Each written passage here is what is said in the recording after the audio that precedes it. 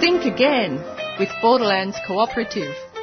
Join us for critical conversations about things that matter. Every Friday at 10 a.m. on 3CR Community Radio. 855 AM on your dial. And on 3CR Digital and streaming live at 3cr.org.au. So together, let's think again about important matters affecting us, like economics, politics, education, health, climate, and what we can do about it all. Welcome to Think Again, presented to you by the Borderlands Cooperative, an organisation that has been around and dedicated to social change for over 20 years.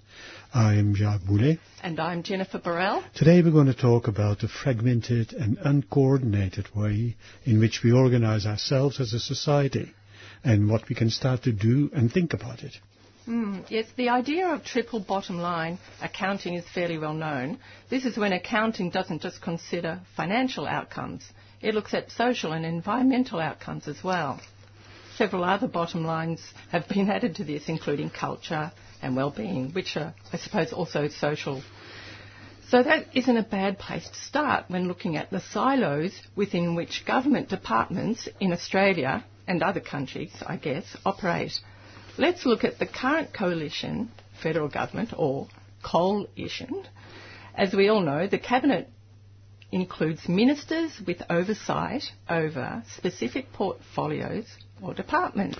Yeah, interestingly, being a minister of a certain portfolio doesn't really mean that he or she needs to know anything about the subject matter of that portfolio. And by the way, the Cabinet system isn't required by our Constitution. It is an administrative device which sets up our governing in the top-down, command and control, and labour-divided managerial mode. Sorry for that long string of things. A mode which you have already previously critiqued a lot. Yes, focusing on the financial or economic domain, or silo, we have Josh Frydenberg, who's the Treasurer, and Matthias Cormann, who is the Minister for Finance. Presiding over the environment, we have Susan Ley, and David Littleproud is the Minister for Water Resources and Drought, amongst other things, such as natural disasters. And we'd say that he can be only a little proud about the way in which that portfolio is run as well. So actually he also presides over rural finance, which crosses into the economic domain, which is interesting. In the area of social wellbeing, Anne Ruston is Minister for Families and Social Services, and Richard Colbeck is Minister for Aged Care and Senior Australians. So that's quite a lot of portfolios and quite a lot of names. There are quite a few silos. Ministerial portfolios, Jacques. And we should obviously not forget foreign affairs and home affairs, the latter held by the probably most inscrutable of them all, Peter Dutton. And of course, there are numerous other portfolios doing their siloed and other things that are obviously interrelated, but very often not connected. It's quite interesting that for a long while, we actually talked about whole of government. So there is awareness that it is not quite right to run a government in those kinds of silos. So the problem we want to discuss, therefore, is when siloed economic, environmental, social goals, when they are not thought of holistically, and certainly also not historically, then what happens to well-being, which is so much influenced by a whole variety of those silos and other matters of that nature, particularly also when they are and have to be at cross purposes. Yes. Well, for example, last December, the Morrison government, or actually Prime Minister Scott Morrison, urged people to get out and shop in the final days before Christmas for the good of the economy and the nation. Apart from the fact that this must have felt to many, many Christians as mobilizing one of the holiest events and remembrances of the religious year for rather ulterior purposes. This was in the context of sluggish household consumption figures, said to be weighing down Australia's economic growth over the previous year. So let's use baby Jesus as a motive to stimulate the lagging economy. It does sound strange and a little bit like a split personality for a fundamentalist Christian, doesn't it? Well, he's also from marketing background, remember, That's Jacques? correct, that's correct. But you can really imagine the pre-Christmas conversations in the Morrison household, couldn't you? Well, as I say, ScoMo does come from a marketing background. More recently, the Morrison government attempted to stimulate the economy through tax refunds, as we know, that people are meant to go out and spend. This doesn't seem to be eventuating very well, but that's another story for another day. The point is that people are again being expected and urged to spend and consume for the common good, supposedly. And therefore, again, in terminologies which derive from the neoliberal economy textbooks, we need to increase demand so that supply can be brought up a bit and production can rise, and so on and so on. The logically assumed or illogically assumed economic cycle. Indeed, the choices government makes are all predicated on which theory and which ideology they adhere to get most stimulation out of the measures proposed, without, of course, having to address some of the other holy cows and elephants in the room, which are part of the present neoliberal afflictions. So, for example, no increase in New Start, as the Welfare Minister Ruston recently declared on Wednesday, it was actually, because just constantly spending, she said, more money and not getting any better result is not the right thing for us to be doing. We need to make sure that we investigate every possible way that we can start getting a better result for getting people back to work. So there. Yeah, so obviously ensuring that people actually have enough to eat and a roof over their head, that's not a worthy result for the political elite in Canberra. The Minister is indeed focusing her attention on creating job opportunities, which sounds right, while helping welfare recipients with substance abuse or social isolation issues, as she has declared a few days earlier in an interview. And anything which would sound too much like redistribution from the top, as we have been saying a lot of times, that of course is verboten. It is socialism. Do I scream at that point, Jacques? You probably don't. Hence, the tax cuts which disproportionately benefit the already wealthy will shifting the overall tax burden even more to middle and lower income people. And we've talked a lot about this. Of course, it's a concentration of wealth in fewer and fewer people at the top that serves to reduce real productivity and jobs, even within classical economic framework. Exactly. And don't get us started yet again on alternatives to growth of GDP and so on, because we've talked about that a lot of times. And certainly also a few weeks ago we were talking about degrowth. All this stimulation, which is needed, presumably, is obviously to have growth figures increase. So that means the figures of growth need to increase, so not just keep them stable, and certainly not let them decrease, as we have argued when we talked about the degrowth. So somehow welfare, well-being, the economy, public health, they're all dealt with in a sort of, in separation from one another, but then often rhetorically they are being brought together in their big speeches. And on that note, let's go and listen to Dr. G. Yunupingo with his Guperu song.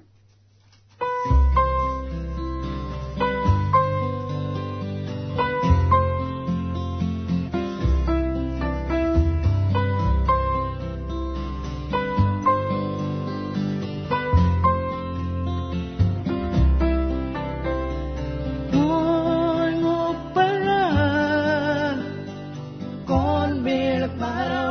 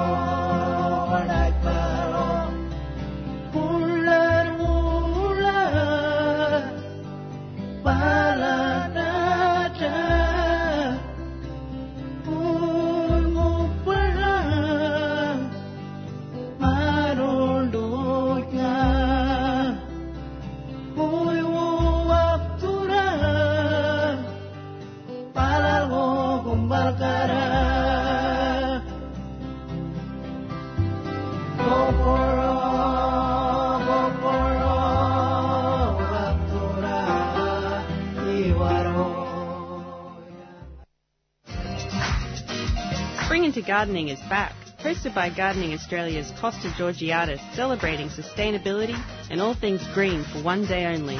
Featuring free workshops and demonstrations, hands-on kids activities and over 35 market stalls to get you in the garden and thinking about sustainable living this October. Spring into Gardening, Sunday, October 13 at Victoria Gardens, Prahran. See the City of Stonington website for details. A 3CR supporter.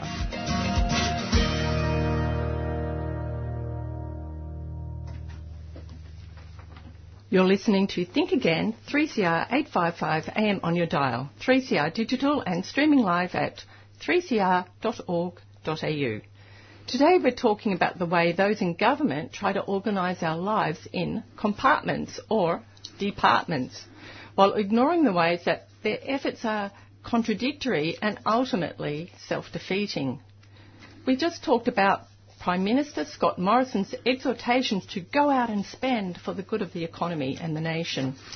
Meanwhile, on the environmental front, growing consumption in general is emerging as an environmental catastrophe, and it has been for some time for those who wanted to take notice.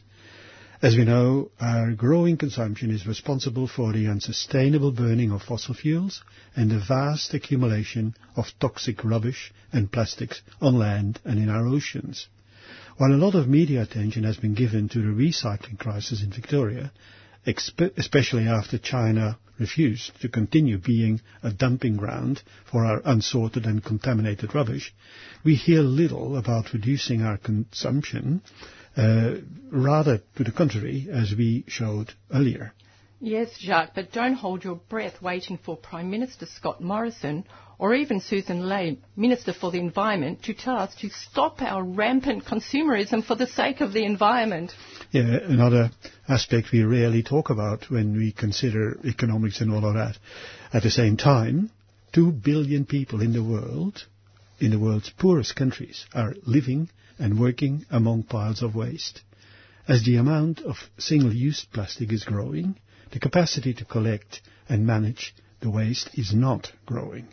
The effect on both people and the environment is devastating, and all because of the fact that we, for example, buy presents and consumption goods which are packaged wrongly and so on. So the waste mountains are growing, and people are drinking polluted water, breathing toxic air, and battling sickness. 1 million people die every year due to the mismanagement of waste and pollutants. Is that true? 1 person every 30 seconds. Obviously, this realisation should holistically link foreign aid, foreign affairs, world poverty and waste together. But apparently we'd rather silo them. Exactly. Somehow we think they're more manageable if we silo them. That's right, and have control over the part of it, but then not connect the part with the whole again. See, that's another silo, the assumed and loudly professed need for growth and for the continuation of mining and burning. That's another silo, another minister caravan, enthusiastically underlined a few days ago when the figures about the contribution of mining export to our GDP growth were published. And he, of course, said that was what the Greens and all of those climate protesters would want to take away from us. He thundered. In contrast, a cursory look at the hundreds of posters, handwritten slogans and other signs carried by the more than 300,000 and across Australia 300,000 climate strikers 2 Fridays ago, and which was replicated across the world into the millions, shows clearly how much Mr. Canavan is off the mark from the point of view of so many. Yeah, well, apparently 70% of Australians think that Mr. Morrison also should have gone to the climate meeting of the United Nations while in New York, rather than sustain the pretense witnessed by all of us that Australia is doing a lot to address our environmental crisis, blaming the press and everyone else's efforts for this not being recognised. And how embarrassing was that, as well as shameful and unrepresentative of us. And apparently, from today's paper, he's also blaming the United Nations. How? Well, in a recent foreign policy speech, he argued we shouldn't have to cooperate with the United Nations on climate change. He said national interests should trump such global efforts. We should look after our country first, according to the mandate of constituents, the voters, I guess. He obviously didn't hear about that 300,000 Australians who joined the climate strike, or the 70% of Australians who thought he should have attended the United Nations climate meeting in New York. So much for listening to your constituents. That's right, and probably we shouldn't blame or think that the fact that he has been listening to Trump recently for all of that, because he came with his own convictions around these matters.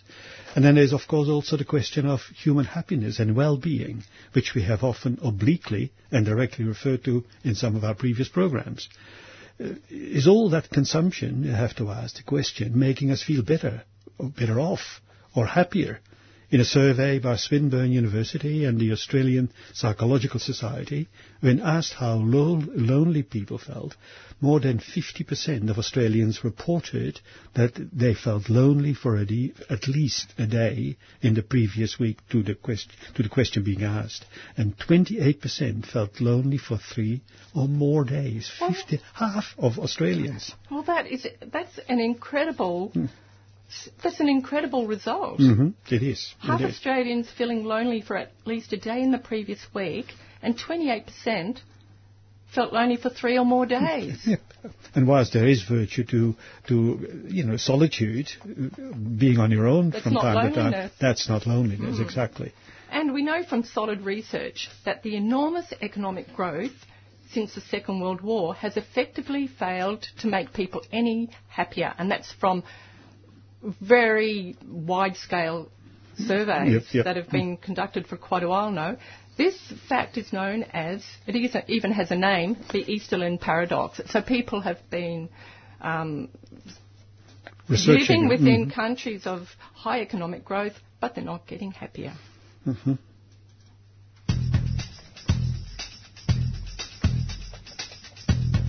From October the 28th to the 31st, some of the worst climate criminals will be gathering for the International Mining Conference, IMARC, at the Melbourne Convention Centre.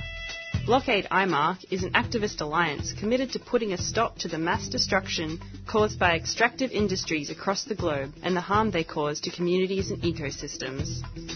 We need your help to be part of this blockade. Find out how at blockadeimarc.com or check out our Facebook page, Blockade IMARC. A 3CR supporter.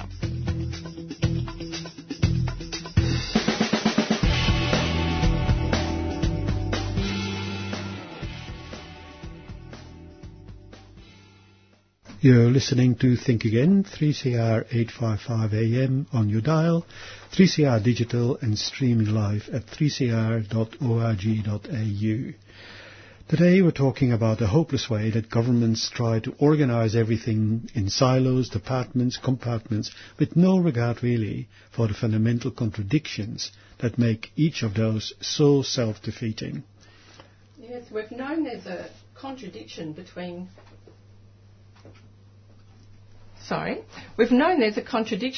consumeristic goals and goals of happiness and well-being for a while now.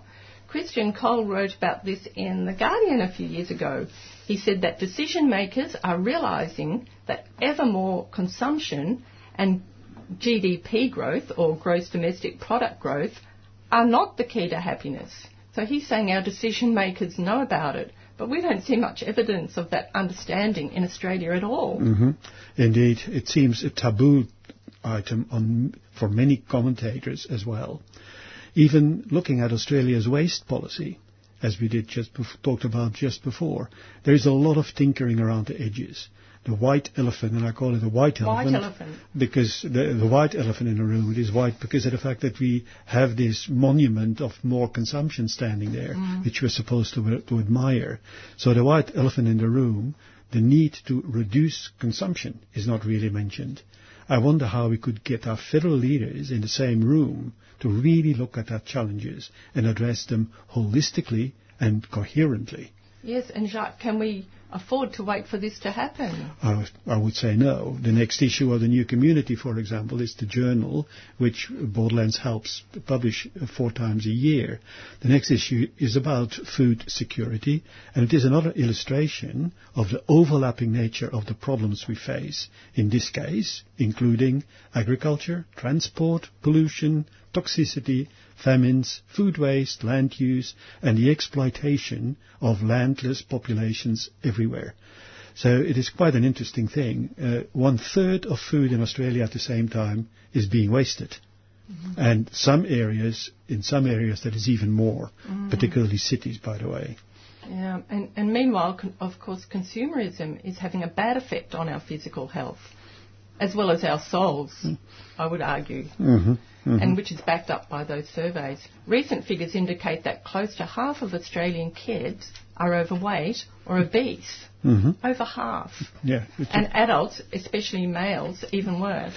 A book by Raj Patel, which is titled beautifully actually, Stuffed and Starved, Markets, Power and the Hidden Battle for the World Food System, appears about 10 years ago, illustrates the problem of being overfed in one half of the world and chronically hungry or malnourished in the other half, whilst indeed local initiatives like local food growing, community gardens and permaculture, they are indeed happening and spreading, and they do make a difference, but it only partly assists us in making us more aware of the structural issues as expressed by a variety of programs and names. For example, just recently, the Western Australia declared a food crisis because they didn't have food enough to give poor people. It appeared in the Pro Bono newsletter. And at the same time, you get an organization called Via Campesina, which has 200 million members worldwide who are actually referring to their struggle as food sovereignty, which means that they not just look at a little garden in the backyard or something like that, but particularly also look at the unequal and unjust ways in which the world system is organized, like WTO, FAO, all of those global World kind of organizations. Yeah, the global organizations who actually maintain the power of the agribusiness, which is in a way major large farmers in the developed world which keep controlling the food distribution and production. So there's so much more to think about than just our own backyard. Yeah, and that sounds like the subject matter of a program all on its own. That's correct. We should be, yeah. Mm-hmm. And so getting back to the environment as an initiative of government, we agree with the 300,000 people who protested around Australia a couple of Fridays ago, of course, and all the others who supported the protest, that we're in a climate emergency. Emergency is the right way to describe the situation. In fact, human-generated climate change is well underway. And given the lag between our actions, what we're doing today and how we're living today, and the environmental consequences, we're at a point of only choosing the level of catastrophe, which is not an exaggeration. This has implications for the health and well-being of people, animals, and the environment, of course. And interestingly, it also has implications for the economy, as the natural world obviously forms part and is the basis of the economy, and that's interesting that we call it an emergency, and that people who start to act and be activist around this now are being addressed by our Minister Dutton, who say that they basically should be jailed, and basically also that their welfare entitlements should be taken away. And he said also that it would be good to photograph them and spread the pictures of them to family and everywhere so that we can actually attack them. It's just outrageous, and I can hardly even respond to it that one of our ministers would even say this and say it publicly on 2GB or whatever the radio station is. Okay. And they are out of step with the population. Absolutely they are. So instead of following initiatives to prevent catastrophic climate change, we're exhorted to consume as a patriotic duty to serve our Lord, the economy, in the pursuit of continual growth, which we know is an impossibility, as an economy cannot grow infinitely. As we've discussed before, constant consumerism and pursuit of continual economic growth is devastating our environment. We're exhorted to buy and consume, even though we know it does not make us feel happy or fulfilled either. The evidence is that people are feeling more miserable than ever in our segmented, materialistic society, according to the surveys. Constant consumerism is also apparently making us fat and unhealthy in lots of other ways. And to put it bluntly. Just to end a little bit also on a more positive note, there is lots of movements and strategies which are seeking to address the environment, community, economy, and hold those together and holistic. So prioritizing the well-being of people, animals, and the natural world, and processes which are recognizing all of those as ends in themselves, and not just from the point of view of utility for the economy and profit by the fewer and fewer. For example, there is the new Economy Network Australia, peer-to-peer, which is a global kind of a movement, local futures, other relocalization movements, there's cooperatives, the simplicity and degrowth movements, of which Borderlands is a partner, and they're all involved in attempting to bring awareness to this, as well as start practically changing it here at Footscray. You've been listening to a 3CR podcast, produced in the studios of independent community radio station 3CR in Melbourne, Australia. For more information, go to allthews.3cr.org.au.